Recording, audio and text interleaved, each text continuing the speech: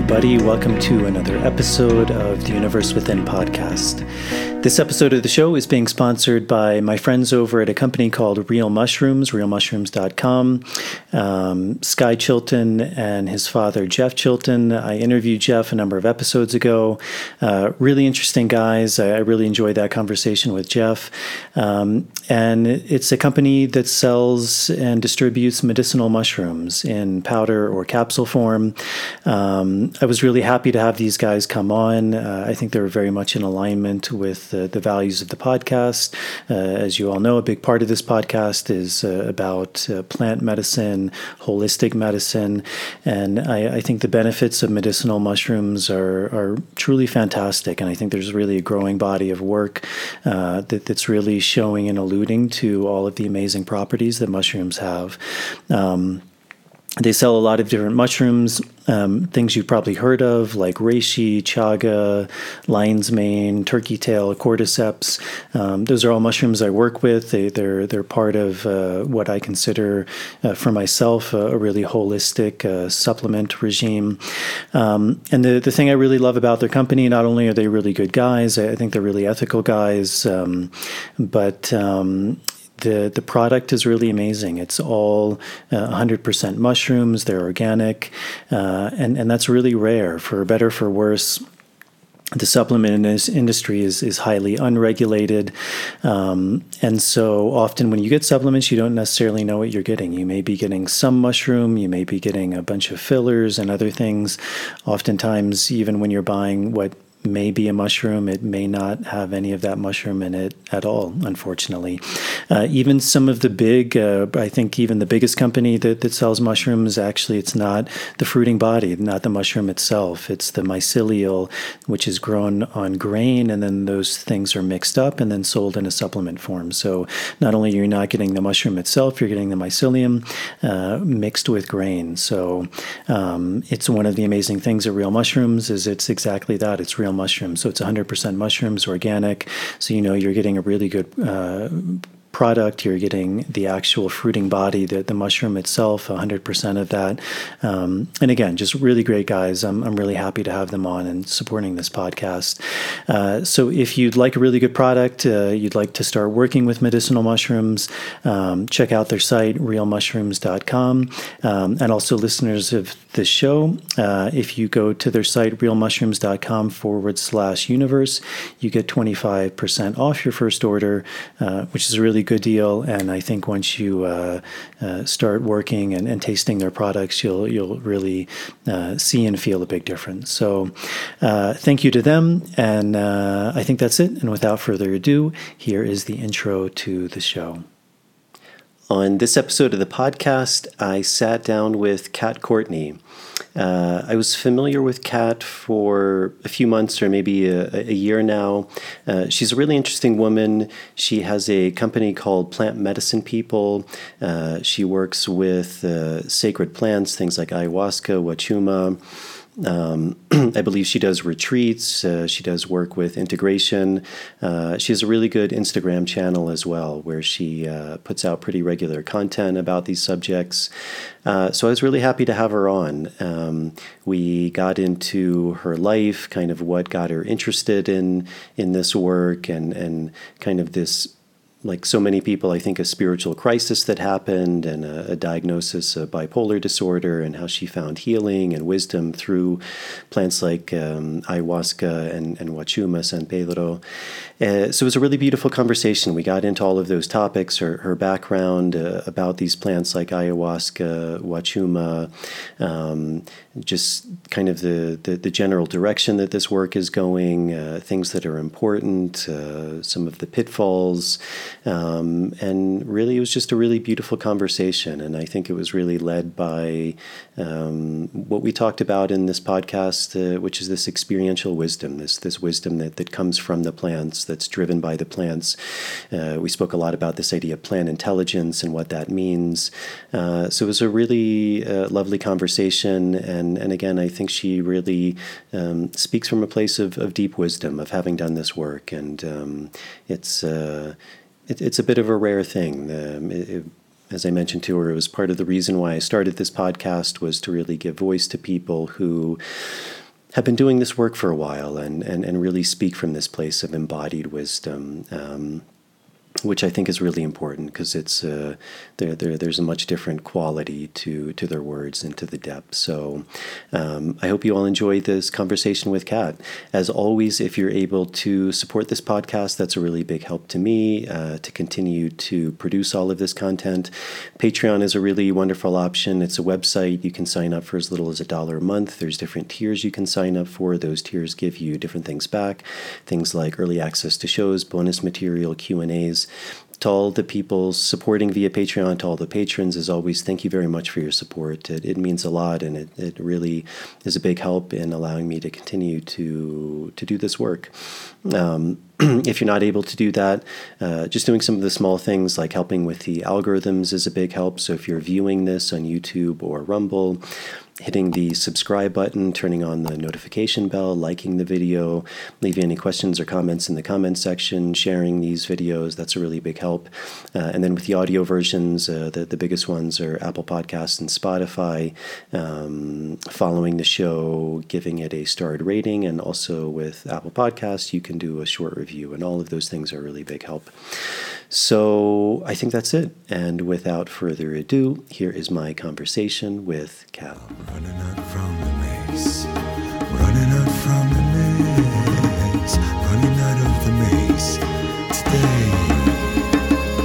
Running out from the maze, running out from the maze, running out from the maze today.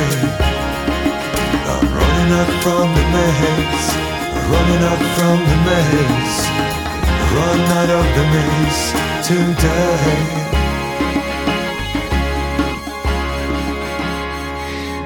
Great, Kat. Well, welcome. It's a pleasure to have you on. I became familiar with your channel a number of months back. I think it was on Instagram, and then someone who was working for you reached out to me about setting up this interview, and I was actually really busy at the time. I was kind of traveling and doing work, so I just got back to her a few weeks ago, but then it turns out she wasn't working for you anymore, but luckily we got in touch and we set this up. So some of the people listening to this, I would imagine, because it's mainly about plants and plant medicine, so they may have heard of you, they may be familiar with you already, but for those that aren't, maybe we could just start with a little bit about you, about Kat and your background, what got you interested in this work, and how you came to do what you do. Absolutely. Yeah, Jason, thanks for having me. We had to work a little bit to make this align, but that's par for the course in the nature of this work. Yeah, so just quickly, my background, I found my way to ayahuasca first about 20 years ago, before it was all the rage to sit with these medicines. I feel incredibly blessed that I got the calling very early on because I found my way in a similar fashion to a lot of people. I needed some significant healing.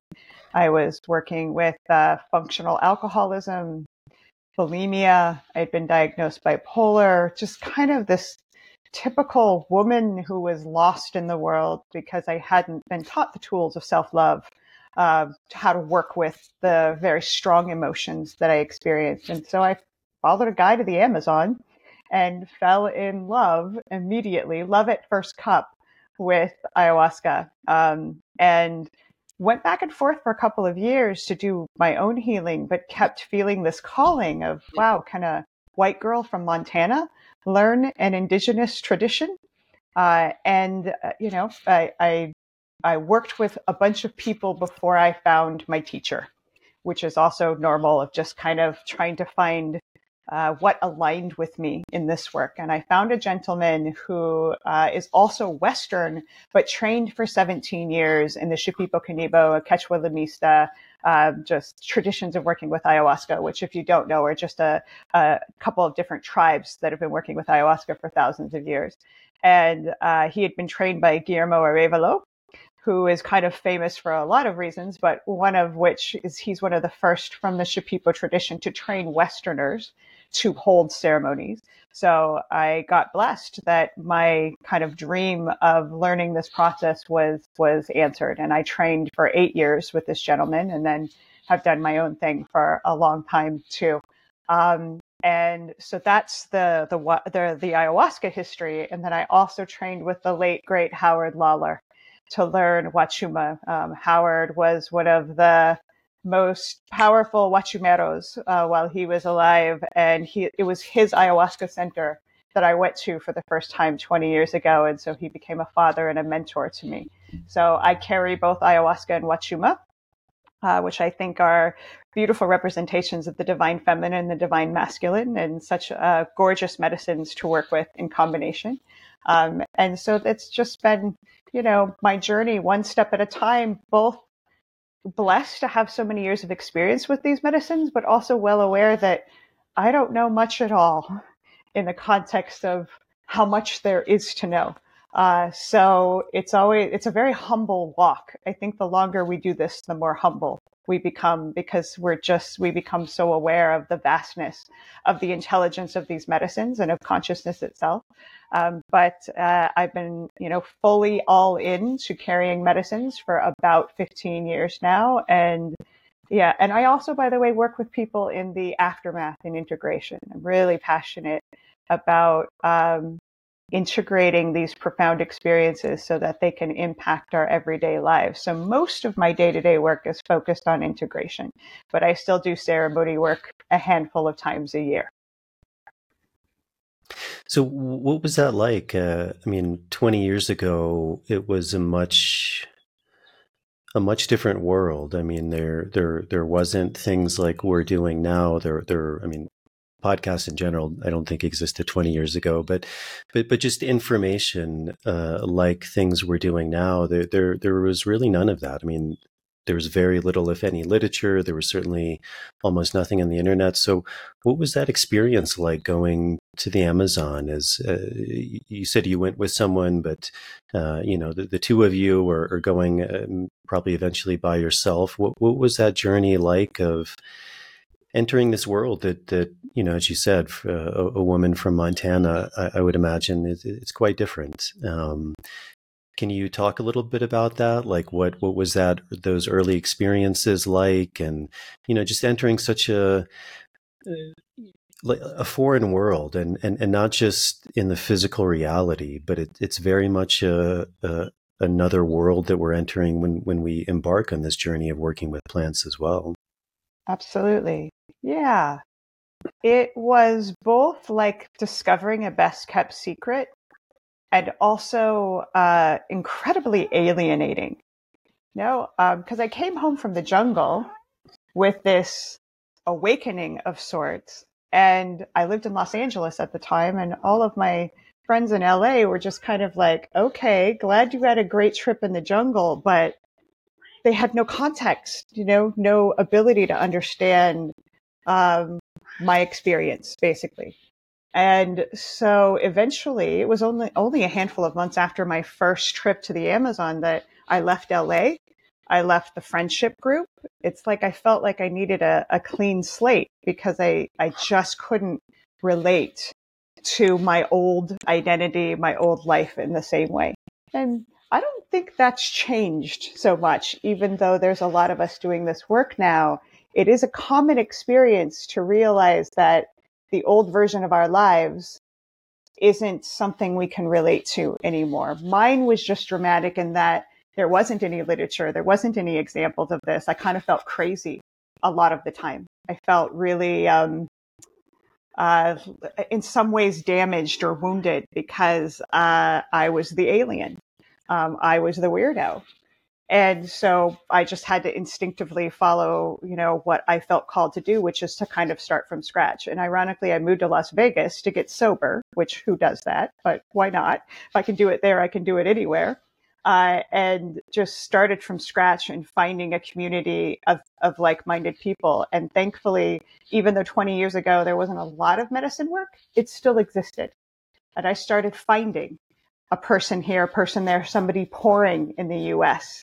I started uh, thanks to the internet, expanding that network and starting to feel less and less crazy, and just formed a community, one person at a time, around the world.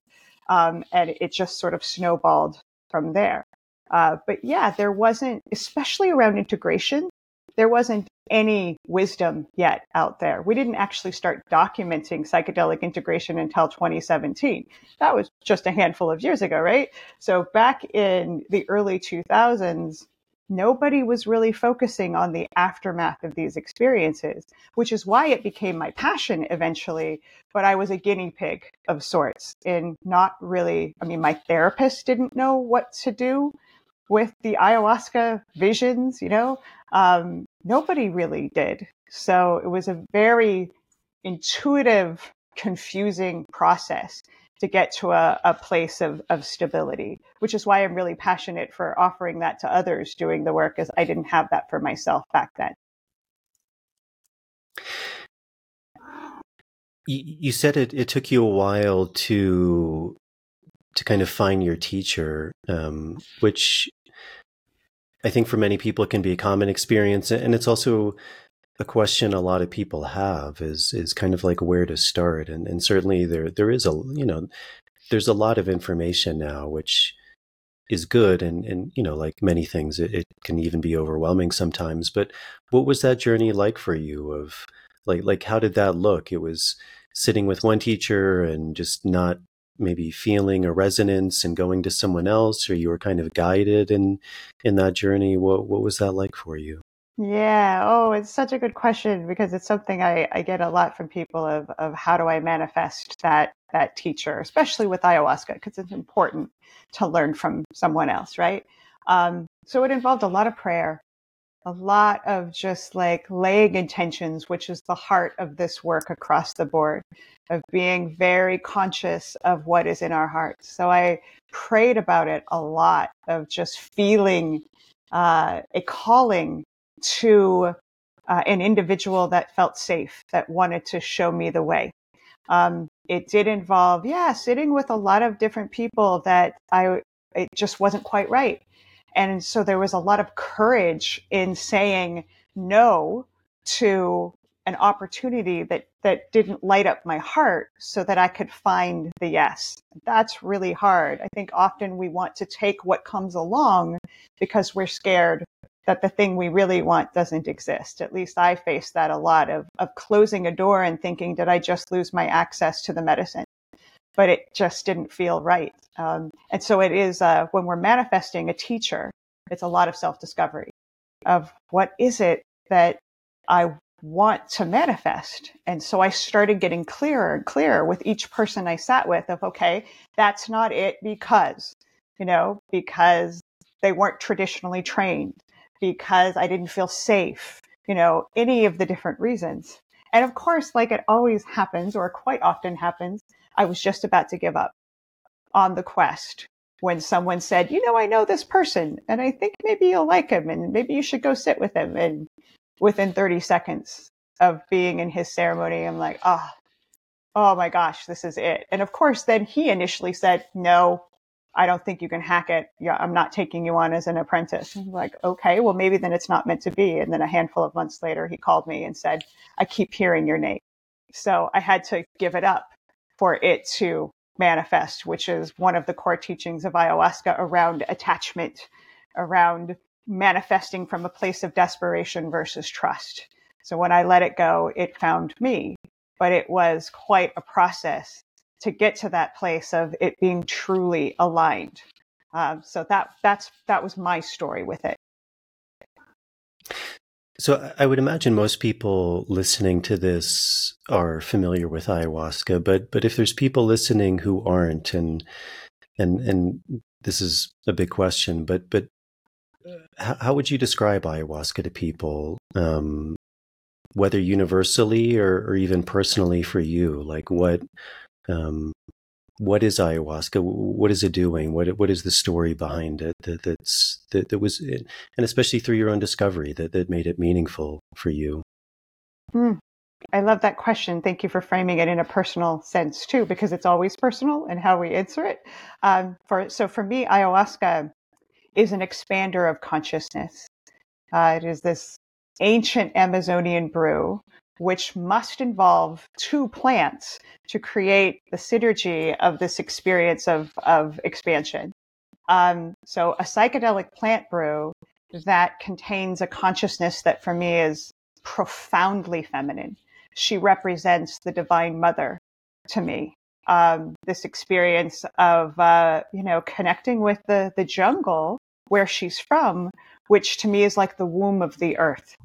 This wildly conscious, alive, wild space that ayahuasca embodies herself, that is just full of ancient wisdom.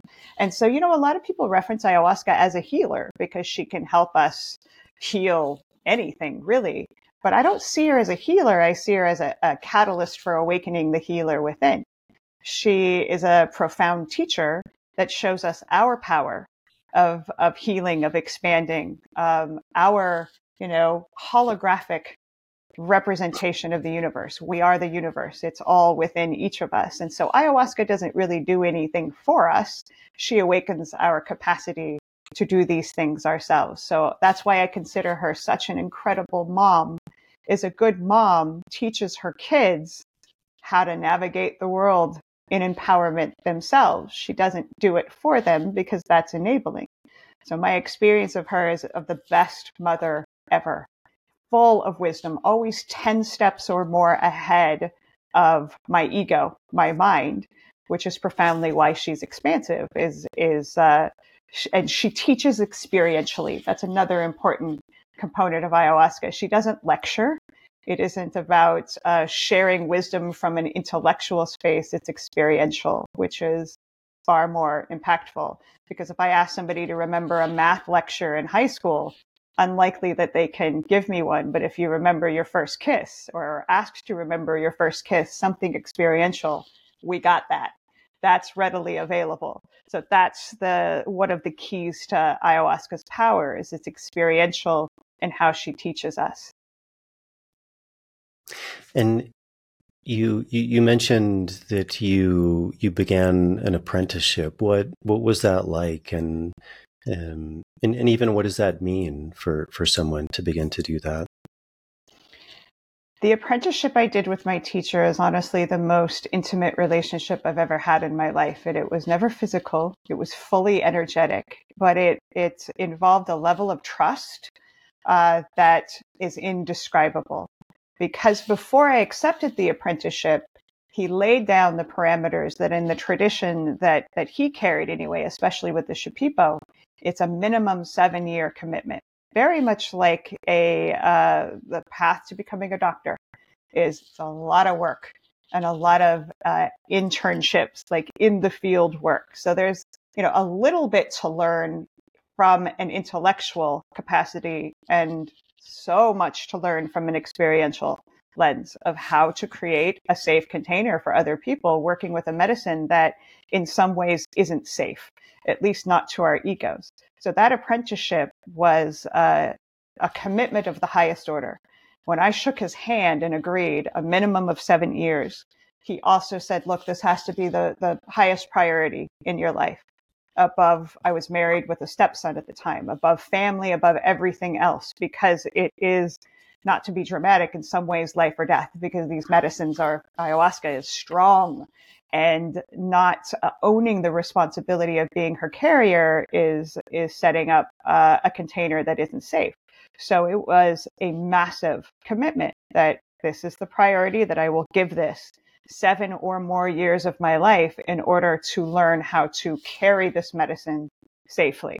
The sacrifice involved was beyond what I could have predicted, but then so were the gifts, and they continue to be that way. Because when you agree to be a medicine carrier, you're agreeing to always do your shadow work too. At least that's a component that I feel is essential to maintaining a level of safety for other people to sit with medicine carriers, is that our work is never done.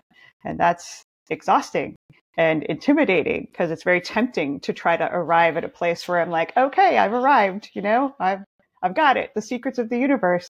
It's never fully true because life is always happening and we always have a shadow. So the apprenticeship also involved a continued commitment to my own healing and shadow work, to never just rest in the role of being a caretaker or a carrier, but also always the participant too. And that's part of what my teacher taught me involves safety as well. So it was and continues to be the biggest commitment of my life. You spoke about two really interesting things, and one was this idea of safety, and it was interesting because you used it in two ways. You said these plant medicines are not inherently safe, and even this idea that they engender even this idea of life and death. And then on the other hand, you're saying like all of this work was really important for safety. And I think it's something that a lot of people, there's not enough nuance of that topic. So could you talk more about that? Because I think both of those points you brought up are actually really, really important. Thank you for hearing the contradiction in that. Safety is one of my favorite topics to explore in this space because of what you noted. I think the safety that we are seeking from the space of our minds, which is the part of our consciousness that's in separateness, right? That's experiencing the idea that we are alone, which we aren't, but it feels that way sometimes, right? That safety that part of us seeks, it doesn't exist because that part of us would like to know that when we sit with ayahuasca, nothing bad will happen, as an example, or that when we wake up in the morning, nothing bad will happen. And that kind of safety can never be guaranteed, ever, because duality is dangerous to that part of ourselves. So, of course, a medicine like ayahuasca that intensifies the conscious experience of duality isn't safe either. I mean, as you know, ayahuasca loves to take us into the depths of what we consider hell. That doesn't feel safe sometimes. So the safety that I speak about is the relationship that we all have with the part of ourselves that is always safe. The eternal nature of the language I use is the soul. You know, my soul cannot be created nor destroyed. It is energy that is eternal. And when I connect with that part of myself, I'm always safe. Even in the midst of traversing the corners of my own personal hell with ayahuasca, it's safe. It's safe. So, you know, ayahuasca as a word means vine of the dead or vine of the soul, because one of her fundamental teachings is that death is safe, is that everything dies to be reborn again, to die again, to be reborn again. And if we can remember that safety is inherent even in the process of death, then we can feel safe in the throes of medicine that takes us into our darkness. But if we're defining safety as, oh, I'm not going to get uncomfortable, I'm not going to be harmed, we don't get that guarantee with life or with plant medicines. So it's reframing safety from a bigger view of like, we're safe because the game of duality is safe because death is safe. But that's a big thing to lean into and to trust. And so ayahuasca is one of the medicines that can find where we don't trust that and to bring light and healing and awareness to it.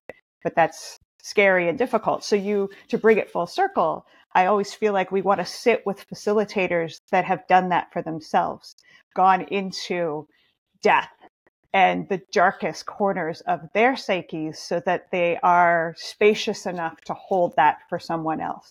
I think it's a Matt Kahn quote that we can only meet people in the depth of which we've met ourselves. So that's one of the reasons why the apprenticeship was 7 years long. Actually, for me, I worked for 10 years before I poured a single cup of medicine because I had to meet myself in that depth to hold that as a safe container for somebody else to do the same. Do you think there's maybe a little bit of a disconnect or a confusion? Because I think especially in the beginning when a lot of people approached this work, there was, again, they were engendering it with a lot of other ideas of maybe things like Eastern spirituality and things of like, you know, love and light and everything is good. And and as you said, like one of the things that ayahuasca often does is it, in your words, is it can take us into our own personal hell. Um, and that's often not what a lot of people think they're looking for. Like they may think what they need from a situation is love and light and gentleness and beauty, and to always see things from a positive side, but maybe in that way avoiding something that ultimately could be that teaching, but that we actually might need to go into something to really be able to say that from a based place, from a place of reality, and not just of the intellect. How important do you think that is in ayahuasca? Because I think that's also something that often gets maybe overlooked. But I think there is something in people who've done this work for a while where that can't be overlooked, because eventually it can't be avoided. And I would argue that's true both for life and working with ayahuasca, is because we're in duality. So yeah, I always want to be an honest messenger on her behalf. That it's very much for me like the opening line to A Tale of Two Cities, that it is the best of times and the worst of times. And yeah, we're often seeking, when we sit with a plant medicine like ayahuasca, to expand our capacity for joy. But if we're in duality, and joy and grief, as an example, are partners, if we want more joy, we're going to experience more grief. If I want to learn more about hot, I have to know what cold feels like. It's just the nature of consciousness. And so while this medicine has been for me the key to being more heart-led and happy and connected in my life, it's also taken me into the hardest experiences I've gone through too, in some ways, because they go together. And so to be honest messengers of this medicine, we have to confront what, in a lot of cases is essentially spiritual bypassing, that we want to go to the all good place. And on the highest level, it is all good. But sometimes what we have to be honest about in order to get to a place of more joy is that right now we're hurting. And right now it's scary. And right now we're in grief. Whatever the discomfort is. It's not avoiding that. It's like, to use an expression ayahuasca has said to me probably a million times. It's like she's teaching me to walk through hell with a smile on my face, so everything becomes heaven. And it's very easy to adore a night full of lollipops and rainbows and love. It is not so easy to adore a night of processing the grief of loss or fear on a primal level. But she's right. If I can crack the code of being welcoming to even the hardest process that I might go through, then everything is heaven. And heaven is a state of consciousness. So that's why she takes us to these places of difficulty, because it's very empowering to learn to say yes to something that's uncomfortable and painful and scary. But that's precisely the way that we can bring joy into any situation. Then it's not conditional. Then we are so empowered that even when curveballs come in our lives, we can say yes. It's like, all right, this is happening. How do I lean in? How do I work with this? Because resistance equals suffering. And so that's why she's such a good teacher of working with the darkness, because it exists, period. There's nothing we can do about that.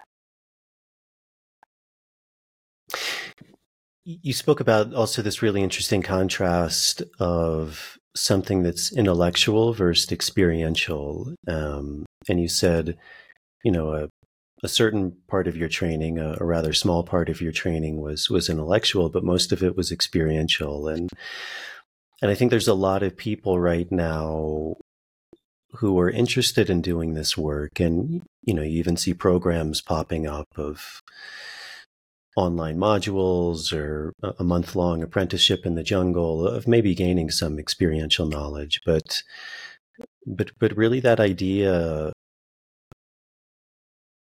which, also, as you said, like these things aren't disassociated from life. I mean, what ayahuasca isn't separate from life. And I think many people, even on an intellectual level, understand that experience always far outweighs something that's intellectual. But even most of our training and, even things like a lot of schools that we go to do tend to focus more on the intellect. So maybe is that something you can talk a bit more about why that experiential, like, and especially if someone hasn't maybe been in an ayahuasca ceremony. I mean, depending on where you are, how that's run, but a lot of things can come up, and it's not always pretty and nice. I mean, it's literally you're dealing with vomit and shit and fear and darkness and people having incredible experiences, but some of them are very seemingly beautiful, some are terrifying. I mean, really the entire gamut of life's emotions can come out in that. And to really prepare oneself for that, it does seem maybe a bit naive to think that there would be any way to prepare oneself from that without not only going through that experience yourself, but really being around that, and even in the cultures that are familiar with that, it's like really living that day in and day out. To just like if you want to play the piano, like you can study it and, hear lectures and things about it, but until you put your fingers on those keys and just sit at that piano for days and months and years, it's a very different experience. Yeah, it's a perfect comparison, is learning a musical instrument, learning anything experiential.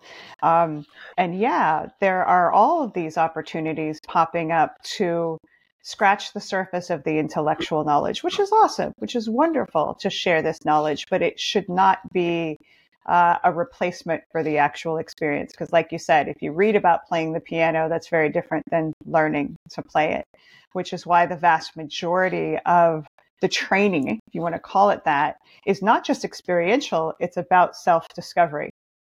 Because again, I like that quote, if we can't meet any other individual in any other depth than we've met ourselves.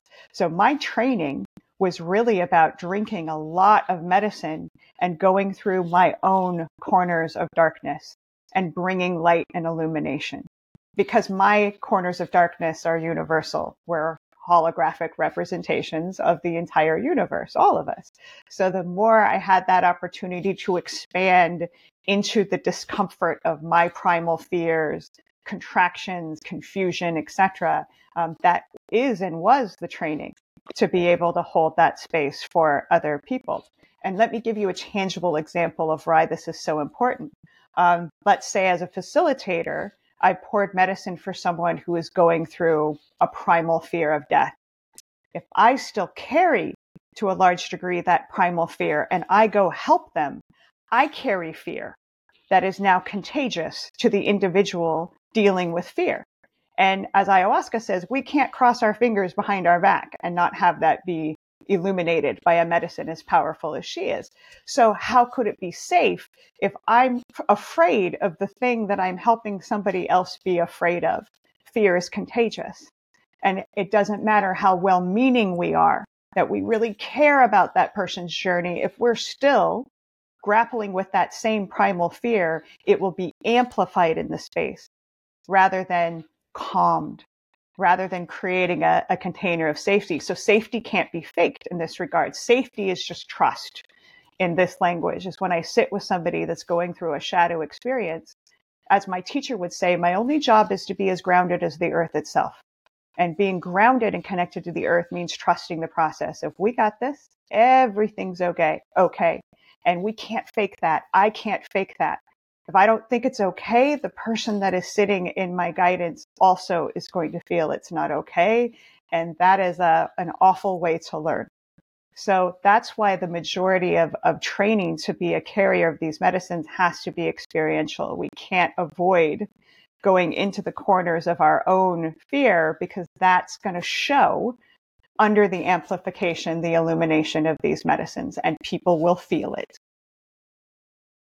You mentioned a really interesting thing that when you went back, on the one hand, there was very little emphasis at the time of integration, but you said this really interesting thing about like even a psychotherapist or a psychologist, a psychiatrist couldn't understand what you were speaking about. Why do you think that is? Why do you think there's such a split? Because it's a very interesting word. I mean, psychiatrist or psychologist, it comes from the Greek word psyche, which has to do with soul. And, another one of the translations of ayahuasca, as you said, vine of the dead and also vine of the soul. And so at its root, it should be getting at the same thing.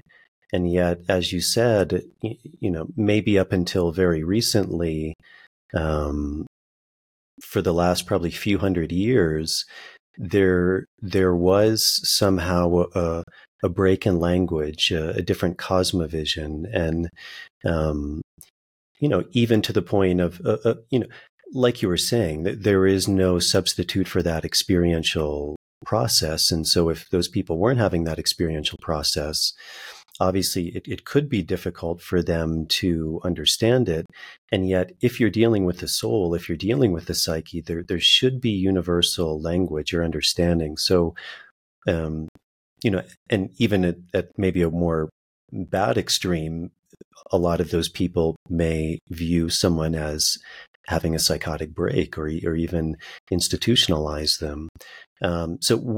And this is a big question, and I don't know, maybe you don't have an answer for it, but where do you think that split came from? And why do you think that split was so profound and still is, although, as this work gets out there does seem to be more of maybe an understanding, a crossover. But do you have any sense of kind of the origin of that? My sense is that, as often is the case in our learning trajectory as a human species, the pendulum just went so far in the direction of the mind that somewhere along the way, we mistook experience for mental understanding because we're very driven by our intellects in modern culture.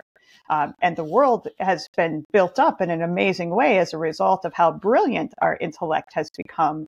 But in the space of psychology, it's become more about understanding than it has about experience. So we've lost that experiential connection with the soul. We've lost the trust on an emotional level of how messy it is to connect with the soul. We want to stay where we perceive it safe and organized in the space of the mind. So what's happened is that we label people that go into experiences of the psyche as mentally ill. Ayahuasca likes to reframe that. For me, I don't say anything is mentally ill. I like to say there's a mental injury. There's something that has happened that has hurt us, but it's not an illness, because the shamanic perspective that I learned of this process is that if somebody goes into a psychotic break or an emotional breakdown, it's an opportunity for profound breakthrough. That it isn't a sign that somebody's broken. It's a sign that somebody's going through a rite of passage. But in our culture, in the modern medicine world, we label it as something is wrong. So, being labeled as bipolar when I was 21, I felt like I had a broken brain and I had no hope for healing. And the truth of it is, I was just in a process of trying to understand my own consciousness without any tools to feel grounded in the intensity. And then given that label, that just made it worse. Of well, I'm broken and I have to be medicated the rest of my life, which wasn't true. It was true. I was going through a very intense rite of passage, but the way that we deal with that in our culture is typically by just labeling, medicating, and pushing away, because we've grown uncomfortable with intense emotion. And that's one of the reasons why I think ayahuasca is having such a global expansion, is she teaches us to be comfortable with our emotions and the intensity of consciousness as a whole. We can't hide from it when we work with her. And so what I ended up finding that was so helpful for me early on is I found a therapist who was Jungian, who understood that relationship to soul, because that was his training. So he had never drank ayahuasca, but he understood the archetypes that I was moving through and how universal they were. So he was so supportive in making sense of, no, you're not broken, sweetheart. You're just going through a big rite of passage. And you need tools and awareness to support that, to let it be complete itself, not to take medication that just pauses the process. So it's just, and I think there's a lot of shifting happening in psychology in this field, coming back to the awareness that it's about our relationship with our soul, not just wisdom that we hold intellectually. It seems like the pendulum is trying to find a space of balance again. We went so far into the mind, and now we're balancing out again. That's just what we do as we evolve. Yeah.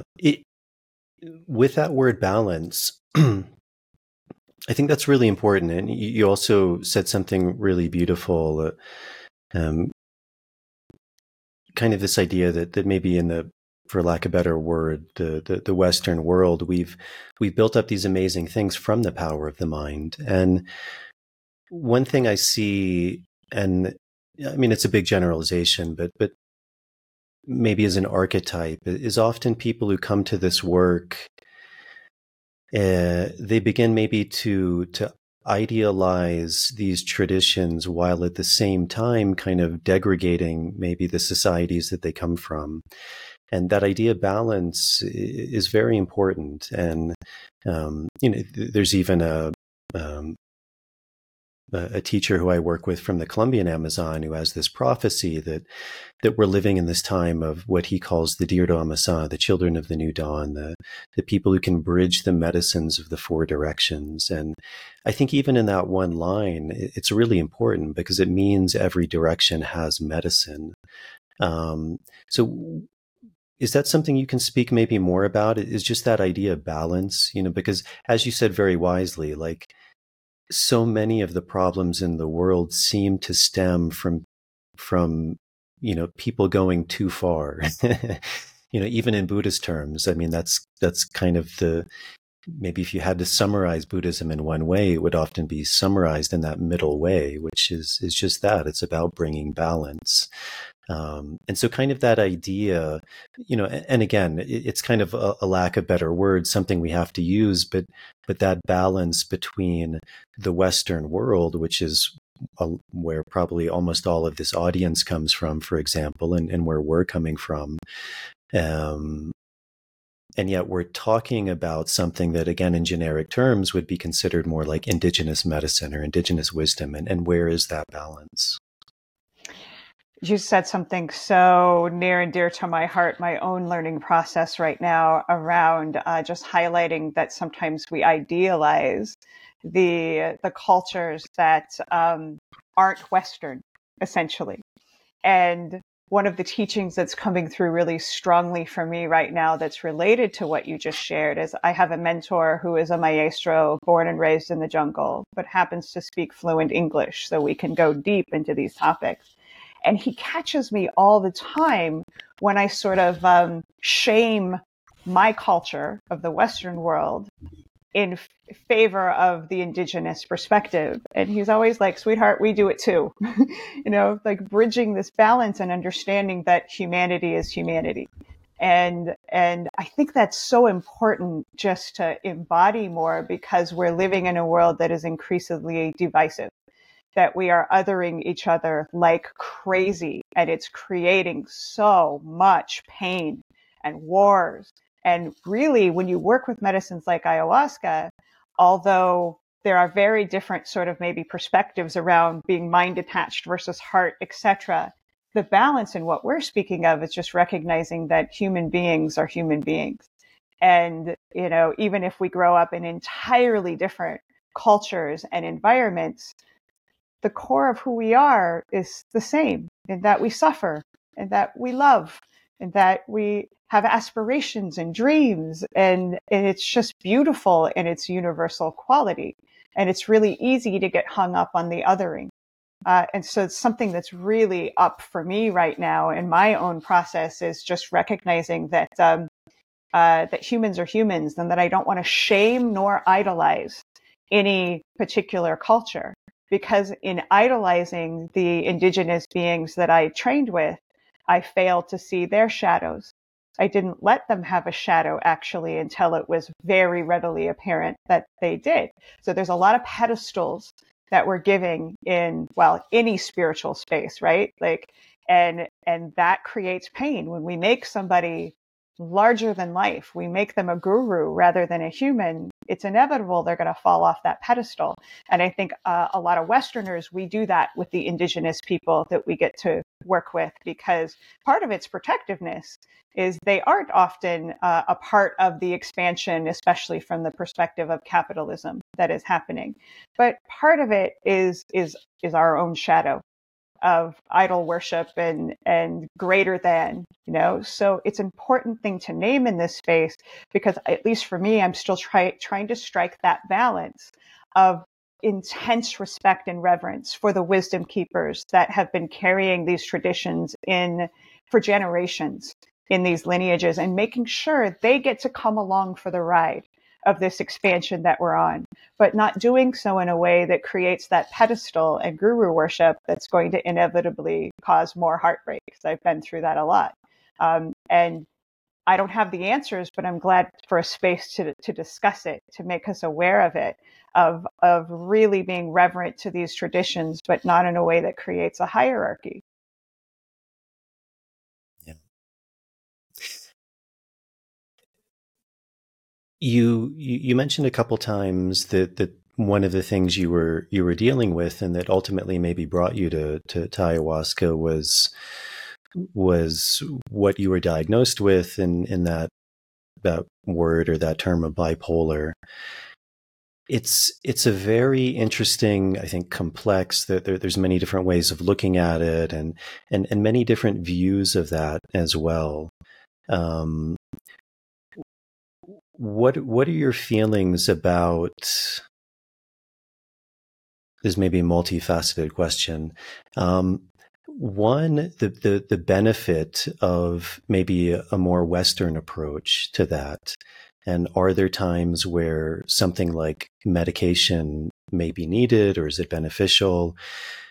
What are the benefits of working with something like ayahuasca, and especially maybe in a traditional setting, or maybe also in a more modern setting, working with, maybe not ayahuasca, it could be maybe, synthesized psilocybin or MDMA or something like that.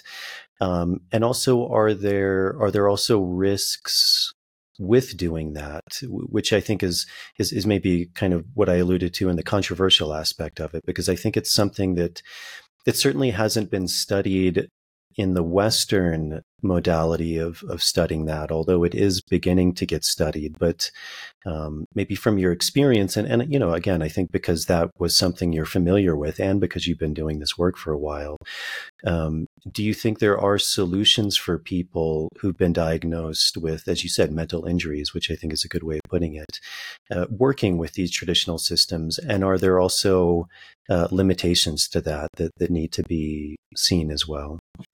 Absolutely. Yeah, beautiful question. So first of all, I totally feel there's a place for modern medicine's view of dealing with mental injuries. So if somebody is truly in a space of being of danger to themselves or others, medications can be like a life raft that helps to, pacify the intensity in a way that is manageable.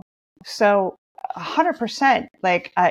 Even though I am a champion for shamanic medicines and indigenous traditions of healing, that doesn't mean if I hack off a limb, I'm not going to an emergency room to say, help me with this. Modern medicine has some incredible advancements that we're so blessed to live in the age to enjoy, right?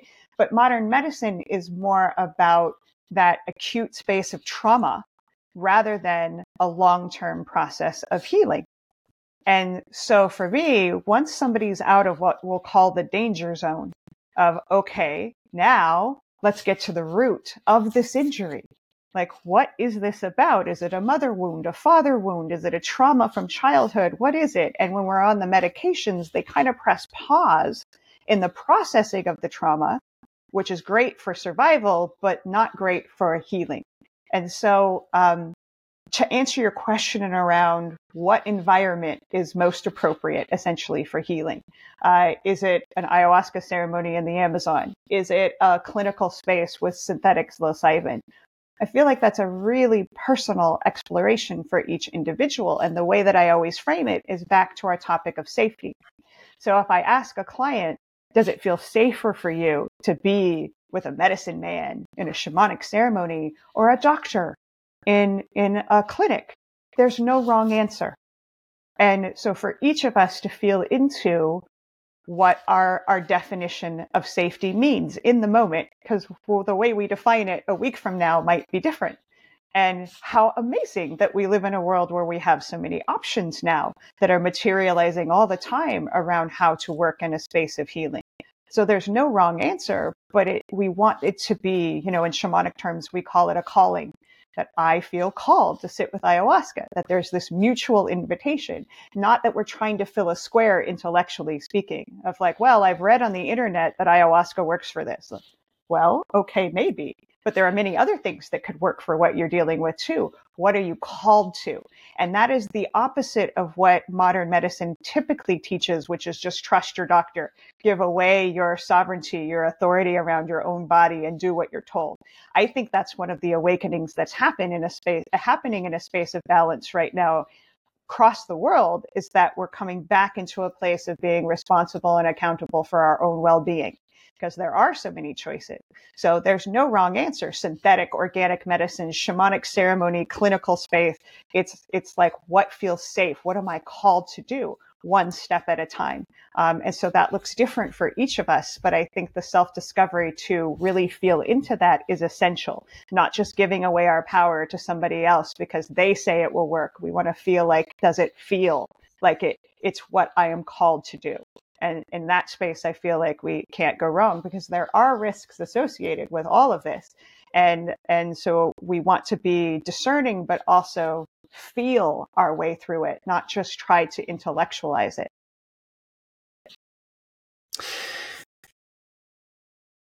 This may be a little off topic, although I don't know, maybe it's not. But you were speaking about this idea of division, and I think it's something that a lot of people are feeling right now. And I believe you're coming from the U.S., which is also where I'm from, and there is a lot of division right now. Where I'm coming from right now in Peru, a lot of division, and it seems like even in a lot of the world, there's a lot of division.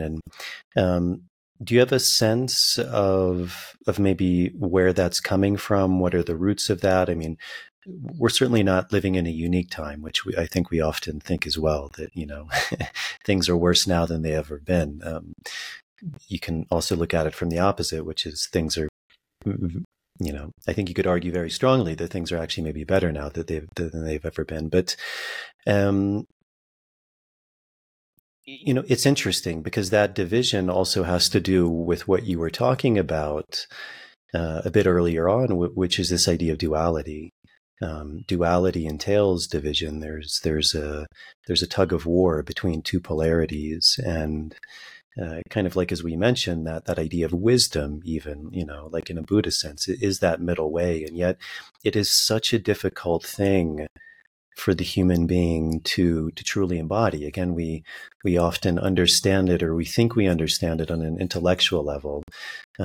It's even when I was facilitating, it was always one of my favorite things to hear is when something was mentioned, often the knee-jerk response is, I know.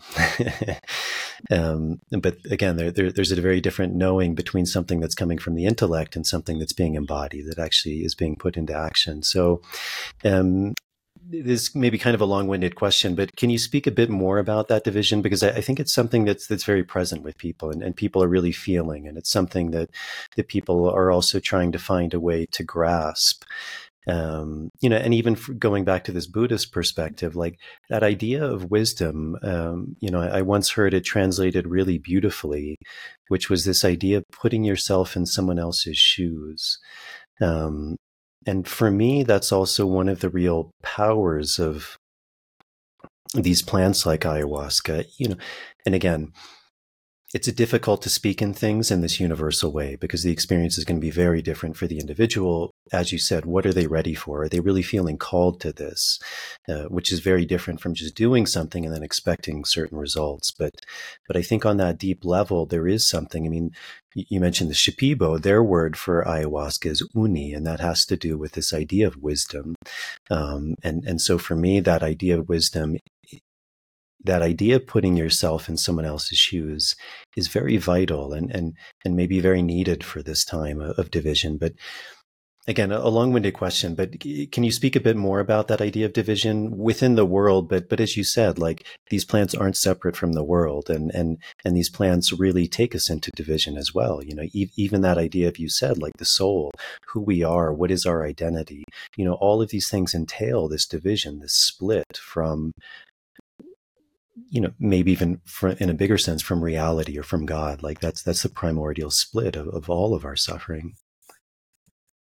Wow. Yeah. So beautiful. Thank you for bringing this in, because it feels like a core wound that is essential for our understanding and integration in order for humanity to evolve. And it reminds me of a sit I had with Aya many years ago now, but where I was basically trying to understand, what is it that we're trying to heal right now as a human culture?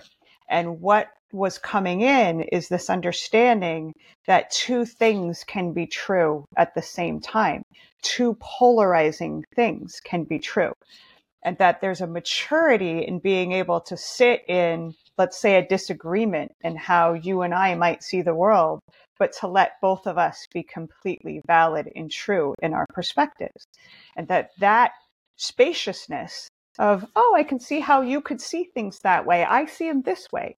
But that spaciousness dissolves the division to validate both of our perspectives, even if they are completely opposite, is part of the healing of the division. Because if we look at the fights and the wars and things that are happening, it's I'm right and you're wrong. It's always win-lose. And what I feel like the plants are doing, because it's this essential core of the stage of awakening we're in, is win-win. Of like, oh, I can hold that your perspective is just as valid as mine. And how can we both win in being validated, in being spacious enough to hold those two things?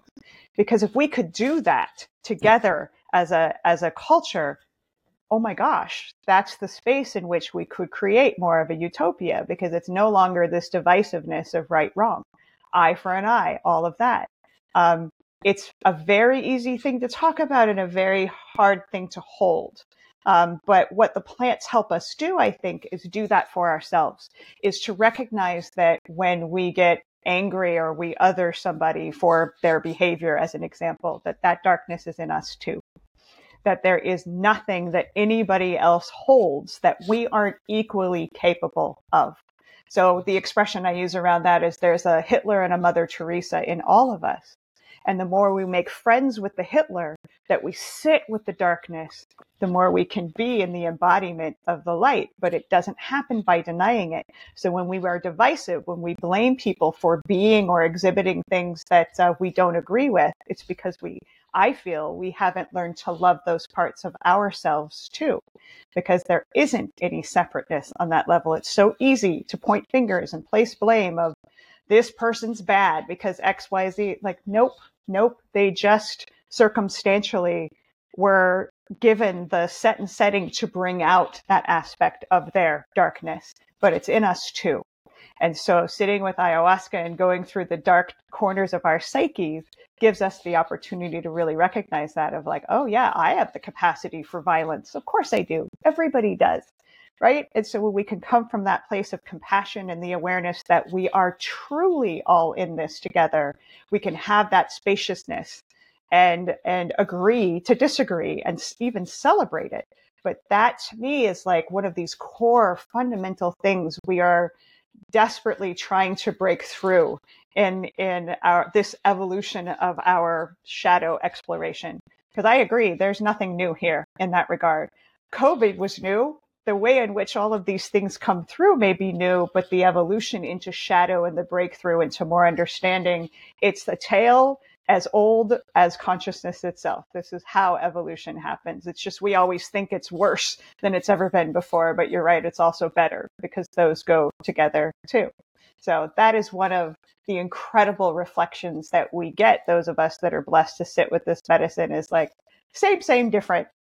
It's what evolution looks like. It's messy, but it works. And it's beautiful. And the more we trust it and take responsibility and accountability for our role in it, the more graceful we can be in supporting each other through this current shadow exploration. Yeah, I think that's super important. It reminded me of this very beautiful quote, which is, it's better to be a warrior in a time of gardening than a gardener in a time of war. And I practice martial arts, and I feel much more comfortable around a trained martial artist than I do someone who's not trained.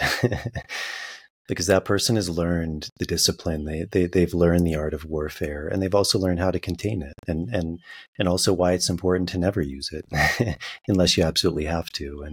And I think that's a big part of, as you said, that this work of plants is really going into that darkness and understanding that within ourselves, because that is the only way that we can truly transform it and transmute it. And also just a powerful statement. And I like that you took it to that extreme of Hitler, because that's kind of the archetype of like all the evil in the world. And yet Hitler was a baby, and Hitler was a human being. And there were reasons that he did what he did. And if we don't understand those, then we're just as susceptible for those things happening again. And the only way is to actually understand those and not just label or divide, because then we just continue that same patterning. In the beginning, you used this idea of plant intelligence. And I think for a lot of people, that's maybe kind of an oxymoron, although even in our more scientific study, more and more, I think, people on an intellectual level are more open to that idea of plants are intelligent. But even maybe, like even that idea of intelligence, it's such a huge topic, which I think very few of us really have any understanding of maybe even what that means. But when you speak about that idea of plant intelligence, what does that mean to you? Because again, I think that's a foreign concept to a lot of people. And yet I think a lot of people in a deep down sense, there's something about that resonates. And obviously once someone begins to experience a plant like ayahuasca or wachuma or something like that, there's many ways the mind can intellectualize kind of, a term I like is mental gymnastics about, trying to put things in boxes that we somehow seem to understand. But at a certain point, a lot of those boxes begin to fall apart, and we kind of have to go out into a limb and maybe begin to use words that we're not so comfortable with, like this plant has an intelligence or has a consciousness. So is that something you can speak a little bit more about? Absolutely, because I certainly was one of those people when I found my way to this process. I looked at plants kind of as food and background energies, certainly not as teachers. Not at all. And I grew up in Montana in nature. So, I had a reverent, connected relationship with nature, but not as a source of consciousness, which is what I mean by intelligence. Is plants are, of course, they're conscious. Everything is conscious, but I didn't know that then. So my evolution of understanding the intelligence and consciousness of plants has obviously been experiential. But, I'm sitting in Oregon where I live and looking out the window and seeing the intelligence of the trees in dropping their leaves to conserve energy to get through the winter that is coming. And it is utterly brilliant what the plants do in preparation in order to survive.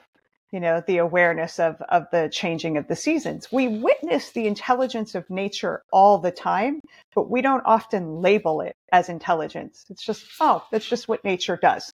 Like, but if you really look at it, the entire tapestry of what's being communicated, plants, animals, rocks, you name it, there's such profound intelligence that has established itself over hundreds of thousands of years, And so now that I can look through these eyes that have sat with ayahuasca so many times, it is abundantly obvious that plants are conscious, that they are intelligent, that they are sentient, that they respond to their surroundings. But I couldn't see that, mainly because, plants, especially, they're stationary. Their feet are in the ground.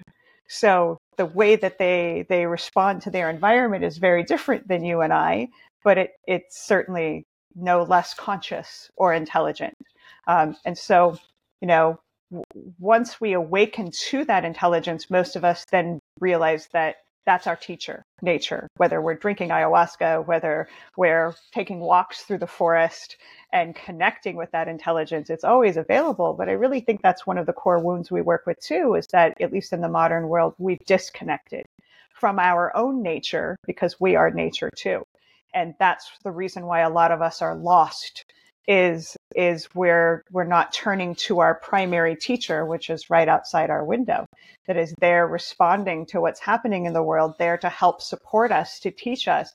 But if we're not going to receive that intelligence because we don't believe it exists, as an example, that's a big, big hole in our own experience. And there's where we can learn tremendously from indigenous cultures that have never separated from nature. This is, by the way, the reason I personally sought out a Western teacher to learn how to work with ayahuasca, because my first indigenous maestro, he could not understand the incredible pain of being diagnosed bipolar, which is essentially being disconnected from nature and overwhelmed by emotions, because he'd never gone through it. He'd never disconnected from nature. So I was like, I got to find somebody who's Western that understands this psychosis, but that holds this indigenous training and can build that bridge for me, because I didn't feel understood. And because it's hard to understand, I'm sure, if you've never disconnected from the intelligence of nature, what that might feel like. And it's one of our core wounds in the modern world, because it does make us feel crazy. Yeah. Just to play devil's advocate, I think more from that intellectual point of view, like I think maybe, for example, a response would be, so for example, you said, well, the trees, there's an intelligence that knows when to let the leaves fall. I think some people would argue something along the lines of, well, that's just countless years of evolution, that, some trees didn't do that and they died out, and the ones that did that happened. But there's no real intelligence there. It's just a process of a physical reality that we live in, that's why that tree is now doing that, because it's beneficial to its survival. And that really all of nature works that way. It's just a mechanism. Certain things work, certain things don't. The things that work happen, but there's no intelligence at work that's doing that. I love it. Yes. It's kind of back to the conversation we had around safety, of reframing it. Then we have to define what we mean by intelligence. If we hold that intelligence is simply, let's say, solving a math problem, maybe, then I could argue, okay, nature doesn't have that form of intelligence. But to me, one of the highest forms of intelligence is survival, is learning to survive and thrive in harsh, intense environments. If we agree that that is a form of intelligence, then nature's got that down because of hundreds of thousands of years of evolution. Then, we're starting to see science that is validating this form of intelligence, that trees, for example, know when there is a tree in danger in their community. For example, in my backyard, I have a bunch of Douglas fir trees, maple trees, beautiful trees. And there's this tree stump that the arborist who maintains our yard says you can never remove this tree stump, because that tree stump is providing nutrients and life force to other trees around it. So it would look to us as if it's just a tree stump.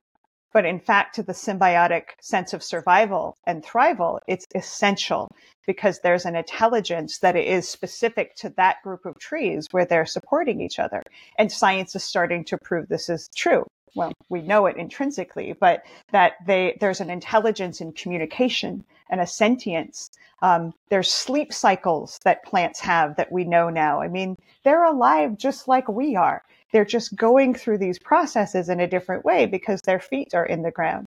So I think it's up to us to look at nature through a lens of expanding our definition of intelligence.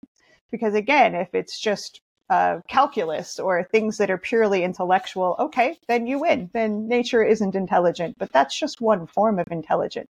And then when you actually consume and work with a plant like ayahuasca, and you start to realize the wildly intelligent way she leads us through the experiences of self-discovery, that it opens up to a whole new level of recognizing how conscious and intelligent, but it has to be then experiential. If you would have told me that 20 years ago, I might have just rolled my eyes and said, oh, isn't that cute? It's probably all in your head. But I've experienced it time and time again, and I cannot argue it anymore. And it's expanded not only my definition of intelligence, but my awareness of how conscious nature is too. But, we got to experience it to truly know how true that is. So many indigenous cultures, I think, speak of things in a way that that there is this underlying intelligence. I mean, even like Judeo-Christian religions, that there's God, that there's an intelligence, that there's a creator that runs through all things. In the Amazon and Native North American traditions, this idea that everything has intelligence, that there's a consciousness to everything, that even something like a rock has a consciousness. Certainly plants have consciousness. You mentioned a really interesting idea that like so much of our suffering or psychosis comes from this disconnect from nature. And I was reminded, I mean, even in the culture that we come from, I mean, the founding fathers, the people who created these documents, which I think is really important to mention, like how sublime those ideas were. We were speaking about the benefit of the four directions of medicine. And I think there's this emphasis in a lot of places to argue the bad that the people did, but we forget the good, and we forget, how rare these revolutionary ideas were, and how, as we said, it's very easy to point the finger outside, but it's how many people truly have revolutionary ideas? It's in the history of the world, few. But I was reminded about them because even them, which wasn't that long ago in the country that we come from, they said that their wisdom came from nature. So even for them, there wasn't a disconnect. So where do you think that disconnect began to arise? Because I very much resonate with what you said, that a lot of our psychosis, maybe you could even mention the majority or all of it, comes from that disconnect from nature. What does that mean? What does that mean to be disconnected from nature? Because I don't think a lot of people really think about things in terms of that way, and why that is important. I mean, for the first time in world history, for example, more people live in cities than in the countryside. So, there are a lot of people who just de facto are less and less in what might be considered a natural environment. And, that brings up a whole host of questions, like what is nature? Are cities not natural? But certainly just in a very like de facto way, like people are more and more living further and further from what traditionally would be considered nature. So can you speak more about what that, for you, that disconnect from nature really means, and why that is so harmful? Absolutely. Sure. We can distill it down to a discussion we've already grounded in, and that is our identification in modern times with the mind. It is the I think, therefore I am declaration that has pulled us out of balance. And I think in a really beautiful evolutionary way, because if we are unconsciously connected to nature, that's beautiful, but it seems awakening is about making what is unconscious conscious. And so now we've gone to this place of getting so out of balance in identifying with the mind. I think, therefore I am, that now we're realizing how much we're hurting as a result of that. And so hence the global awakening of working with plant medicines to bring us back into conscious awareness of our relationship to nature, to ourselves. And I want to share a very concrete example of the intelligence of nature in this way that maybe will make sense to people. I trained with an herbalist, a master herbalist, for a period of time that is an expert on Lyme disease. And she showed me a map of the trajectory of Lyme disease across the world, where it started popping up in the 50s and 60s. And then she showed me a plant called Japanese knotweed, which is one of the plants she works with to help suppress and work with the core symptoms of Lyme. And it's an invasive species that has been showing up around the world. And she put those two maps together, Lyme disease, Japanese knotweed, and they told the exact same story. And I get goosebumps every time I relay that, because it's like, oh, wow, the intelligence that nature is like, hey, look out your window, responding to the suffering, not just because nature is a loving mother, but because we are nature. Our suffering is her suffering. Look, when we suffer, we treat our home like a garbage can, which causes her to suffer, which causes us to suffer. So our healing is the healing of nature too, because we are nature. So it just shows that this pendulum is gone to this place of suffering very necessarily. This is how evolution works. But that is what I mean by the core wound of being disconnected and realizing that the things that we are seeking are right outside our window. And if we live in the city, we can bring the plants indoors. There's never an excuse that we can't be connected to the four directions and the four elements and the aspects that make us up on a physical and energetic level, and that make up every single part of the world. So it's the good news is it's always available to reconnect with, no matter where we are. But it's not bad news, but the flip side of that is if we don't address that core wound, we're not going to stop suffering, because it's as the way that we treat the earth. I really think it reflects the way we treat ourselves, because we, as a physical being, we're made up of the earth. And so it's just a mirror. And I think you're right that all of the psychosis in some way or another comes back to that. Comes back to this disconnection from who we are as earth beings. We're of the planet. And so if we're treating her poorly, we're treating ourselves poorly, and that hurts. But that's what we are healing. Yeah. In the beginning, you said that one of your real passions right now is integration. Can you speak about that? Like, what is integration? Why is that important? I mean, certainly, I think people who are maybe a bit more involved in plant medicines, it's kind of they're familiar with that word, they may be familiar with that process, but just speaking more about that, like, what does that mean? Why is it important? How does that kind of interweave with the work of plant medicines? Yeah, it's funny because it's a word we're using quite frequently now, but you ask somebody to define it and we typically trip over our words of like, well, what is integration? So for me, integration is exactly what we're talking about in like not letting the wisdoms, the insights, the experiences we're having, not just in plant medicine spaces, but in our spiritual journey, not letting them stay only in the intellect. Because I don't know how many times I've sat with ayahuasca where, I'll come up against something like victim consciousness of like, well, I know that I'm not a victim to the things that happen in my life, but I can tell it's not embodied, which is the word that I use instead of integration. I use embodiment. Is a lot of good intellectual wisdom does if it's not permeating in every cell of my being, if I'm not walking in that truth. So it's kind of the difference between intellectual understanding and full body wisdom.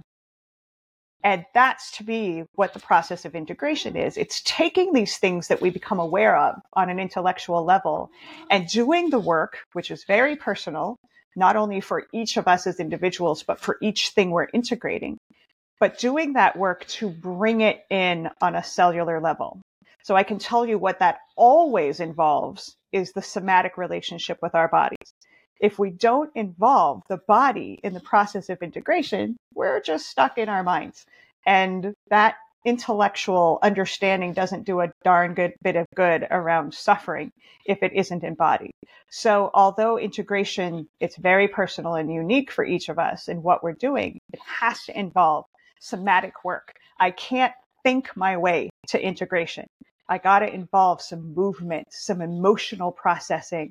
I have to involve all of me essentially, because if we look at integration as a sense of completion, that we've taken an experience and we've grounded it in to the best of our ability, then that involves the emotional body, the physical body, and the intellectual body. All of it has to be included. And our because we identify so much with our minds, I think our inclination is to just think our way to that space of integration. And I see the results of that all the time, that it's frustrating and painful. And then the body still gets sick and it hurts. And there's all these sort of reflections of, yeah, it's not fully integrated yet because the evidence will show us that if that's the truth. So embodiment for me is a better word than integration, because we can kind of feel like, oh, I know what that means. That involves somatic work.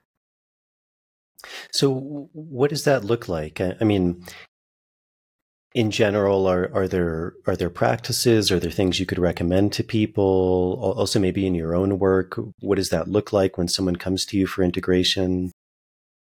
Yeah, well, I can tell you, again, a universal aspect of this is we have to have, I think, a foundation of showing up for ourselves. So a spiritual practice, and it can look however we want it to look, but it has to involve checking in. Like, for example, my practice, every single morning, I start my day at my altar. And sometimes the core question I'll ask is, how you feeling, kid? What's happening? Just checking in, being in integrity with the emotional process, discomfort in my body, and the reverse, the things that are buzzing with life and that feel amazing and but being with it. So it's a balance. Ayahuasca calls this a doobie dance, is a balance of doing and being. And most of us are do, which means we're in that intellectual space. So we have to balance with being. And that to me is a spiritual practice. It could be about getting on the yoga mat every morning and checking in with what's happening in the body and being fluid in the movements. It could be meditation of just being with emotions. It could be like I do a whole ritual honoring the 4 directions and working with the elements. I choose an element each morning to really go into of like, oh, fire. Okay, where's there fire in me? There's so many ways to look at this, but the core of it involves checking in with something other than just our thoughts. Being conscious and aware of what the body is experiencing, what our emotions are. Journaling, of course, is a beautiful part of the practice of just telling the truth about our experience, because we can't do anything with what we're experiencing if we're not being honest and being aware of what that might be. So it's just basically committing to doing something other than intellectualizing the experience we're having as humans. So if people don't have a foundation of a spiritual practice, it's unlikely that anything's coming to the surface around what's next in terms of their healing journey, because they're not listening. They're just thinking their way through. So that's the foundation. And then from there, when we're showing up every day for ourselves, insights come, homework comes of like, oof, I'm feeling like I need more time in meditation, or wow, I've got stagnation in my body. I need to move more, whatever it is. But if we're not checking in, we're not going to know.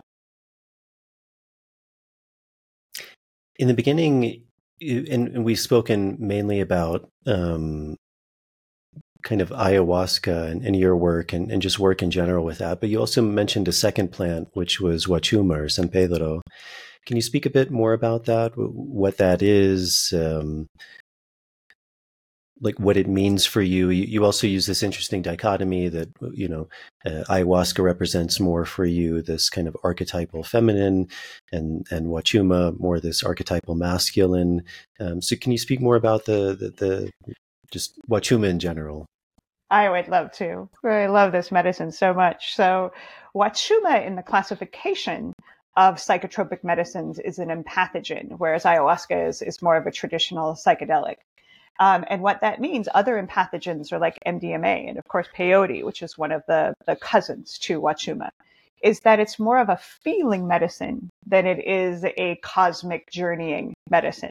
So Wachuma is much more in the body, and he is heart medicine. So I love working with Wachuma on the tail end of working with ayahuasca. Say in a given retreat, we work with ayahuasca a handful of times and that we end with Wachuma because he helps with integration, actually, because he's more embodied. He shows us the truth of what we're carrying on a physical and an emotional level. And Wachuma is the medicine that taught me that it is safe to feel my emotions.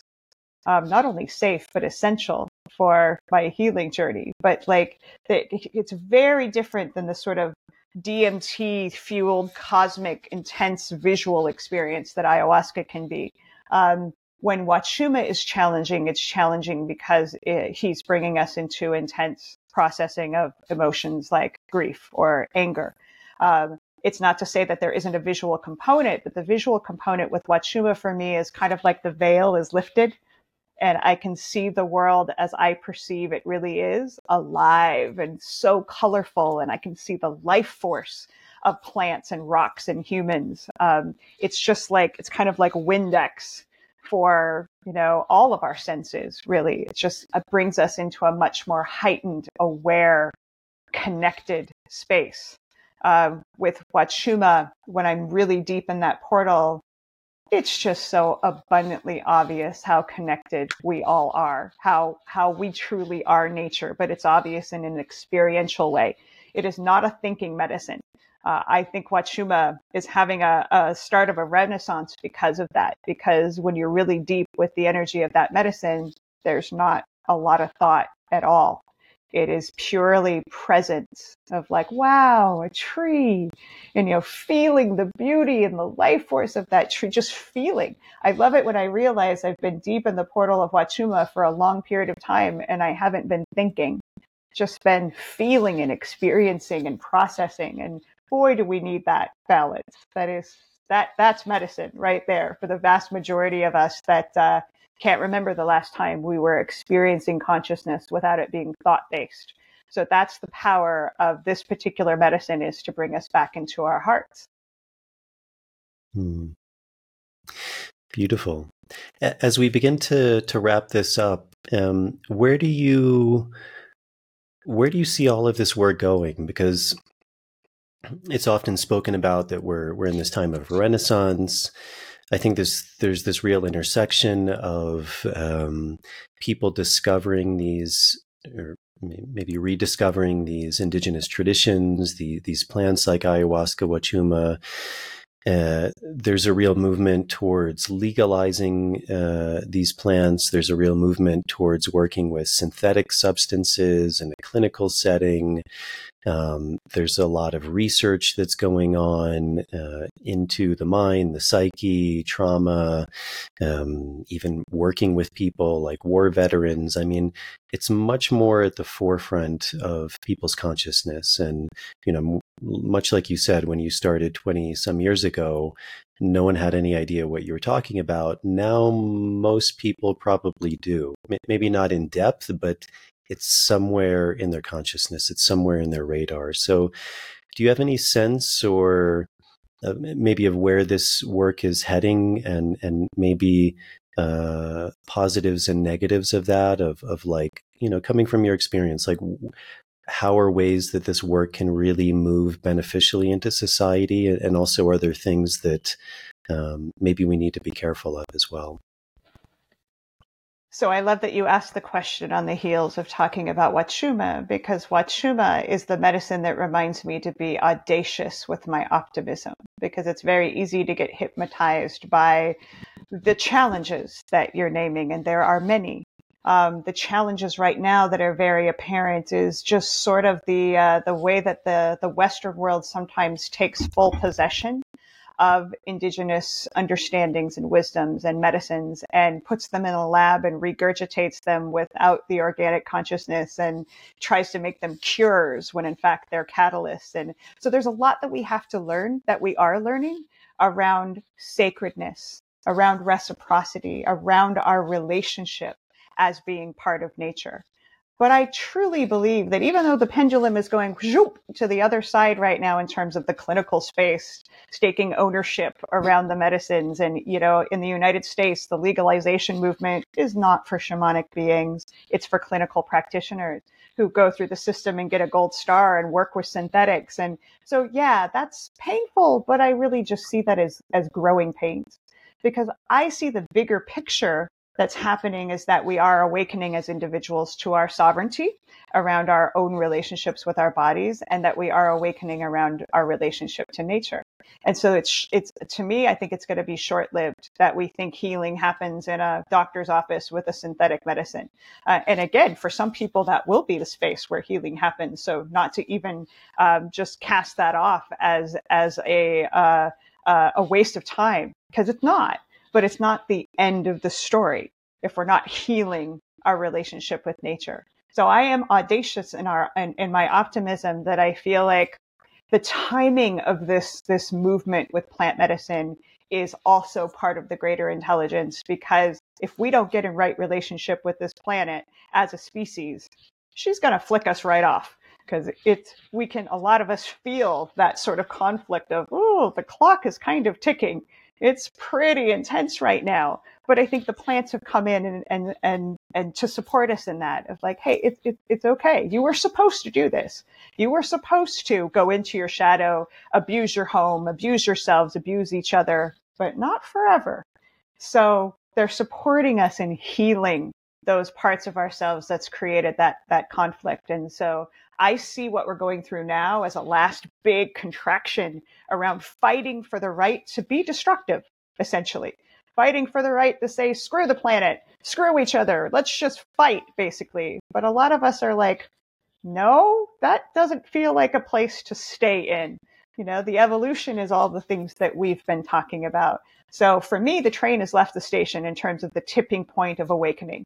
The evidence might be otherwise in terms of the headlines, but that's part of the deceptiveness of the darkness. It would like you to believe it's the whole story. It's not the whole story. Because 20 years ago, I wasn't having conversations like this every day. Now I am, with people all around the world that are waking up to this. And that gives me tremendous hope that we're cracking the code. We're figuring it out. And that this contraction we're in now is just a contraction. And what do we say about contractions? They're what women go through to give birth. So that's what we're going through. A universal contraction that is painful and messy, that giving birth always is. But it's about what we're giving birth to that matters, not the contraction, because we're going to forget about the contraction as soon as we get into a space that feels like, oh, this is more love, this is more connectedness, and it's worth it. So Wachuma keeps me in that audacious optimism that we're moving someplace absolutely magical. And yeah, I can feel that. That's what drives me every morning when I get up and do this work. It's working. We're getting there. And I don't believe the headlines, because that's just a tiny part of the story. Wonderful, Kat. This has been wonderful. Is there anything that we didn't touch on that you'd like to talk about before we come to a close? Well, the last piece that's coming in, I just kind of touched on it a bit, is the reciprocity, is just to remind each of us that because we are nature, the essential part of our own healing involves giving back. Involves like not forgetting that any aspect of healing that we are lucky to experience is a result of the intelligence of nature that we're speaking of. And the more of us that are engaging in what, you know, in our traditions we call Aini, that sacred reciprocity, the faster this whole contraction can be moved through. Is that there's a disease of entitlement in our culture of taking and taking, that when we balance it with reciprocity, oh my gosh, there's no end to the magic, and making sure that future generations get to experience the magic of the plants that are changing our lives now too. It's essential that we make that part of our commitment, or there's a finite period of getting to enjoy these intelligent beings. So just wanted to plant that seed, literally and figuratively. Do you have any, and obviously it's going to depend on every individual, but the kind of practical ways that people can do that? Because I think a lot of people feel called to do that, but they're kind of uncertain of like where to start, because it can often seem like a very abstract concept for a lot of us, which, it shouldn't necessarily be that way, but I think for a lot of people it is. And they maybe have that desire, but they're not sure where to start. Yeah, it's a beautiful question, because I think a lot of people feel limited by time and money, because that's the first place we go to is, I can give to charities that are, protecting the Amazon, putting sacred plants back in the ground, which you can. But if you don't have that option of resources, you don't have time to volunteer, it's actually more simple than we might imagine. Of course, you could have a garden, where you're actually getting your hands in the soil, and you can do that in the city as well as you can do that in the country. But even to make it even more simple than that is reminding that the connection that we can have to the elements and the direction. What if you prayed over your bath water every time you took a bath, and you prayed for the health and well-being of the planet and the waters, and you bathed in that as an individual? That doesn't take any money or time. It takes intention. And the core of all shamanic work starts and ends with intention. So to be more intentional about maybe adding to that spiritual practice we were talking about a bit ago is that you pray for the health of the planet every day. You visualize vitality and plants thriving and waters being healthy. Like, if we don't visualize it, we can't create it. So even that simple act is part of reciprocity. It may not feel tangible, but it is the figurative planting of the seeds and being really intentional with what we know is possible. That's why Wachuma holds me in that space of be reckless with your optimism, because anything less is enabling the darkness to continue its journey. So start with the power of intention and visualization and prayer, whatever resonates in terms of how to give that language. And then, if you're guided to do something more tangible and you have the resources, fantastic. But don't ever underestimate the power of being intentional and holding things like a shower or a bath or a cup of water as sacred. Like, thank you for this. Thank you for the opportunity to hydrate. Thank you for the food. Like, that practice is powerful. So we can all at least make that more of a mission. Yeah, great. Well, Kat, if people are interested in learning more about you or the work you do or working with you, contacting you, what's the best way for people to do that? Thank you for asking. My company is called Plant Medicine People. So people can go to plantmedicinepeople.com, and I have a blog and course offerings and all kinds of things. You can connect there anytime. Wonderful. Well, thank you very much for coming on and sharing. It's really been a pleasure. And I think you hold and embody a lot of that wisdom of plants, which very much, as you said, is also synonymous with life and also comes from experience, which is something that's really, really invaluable and it can't be replicated.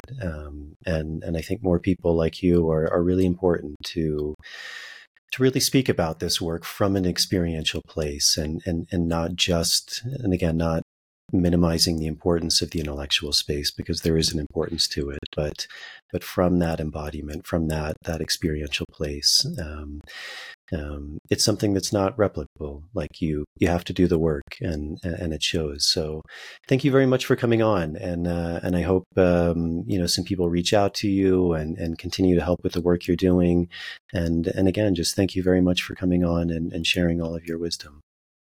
Thank you so much, Jason. It's been an honor. All right, that's it. I hope you enjoyed that conversation with Kat.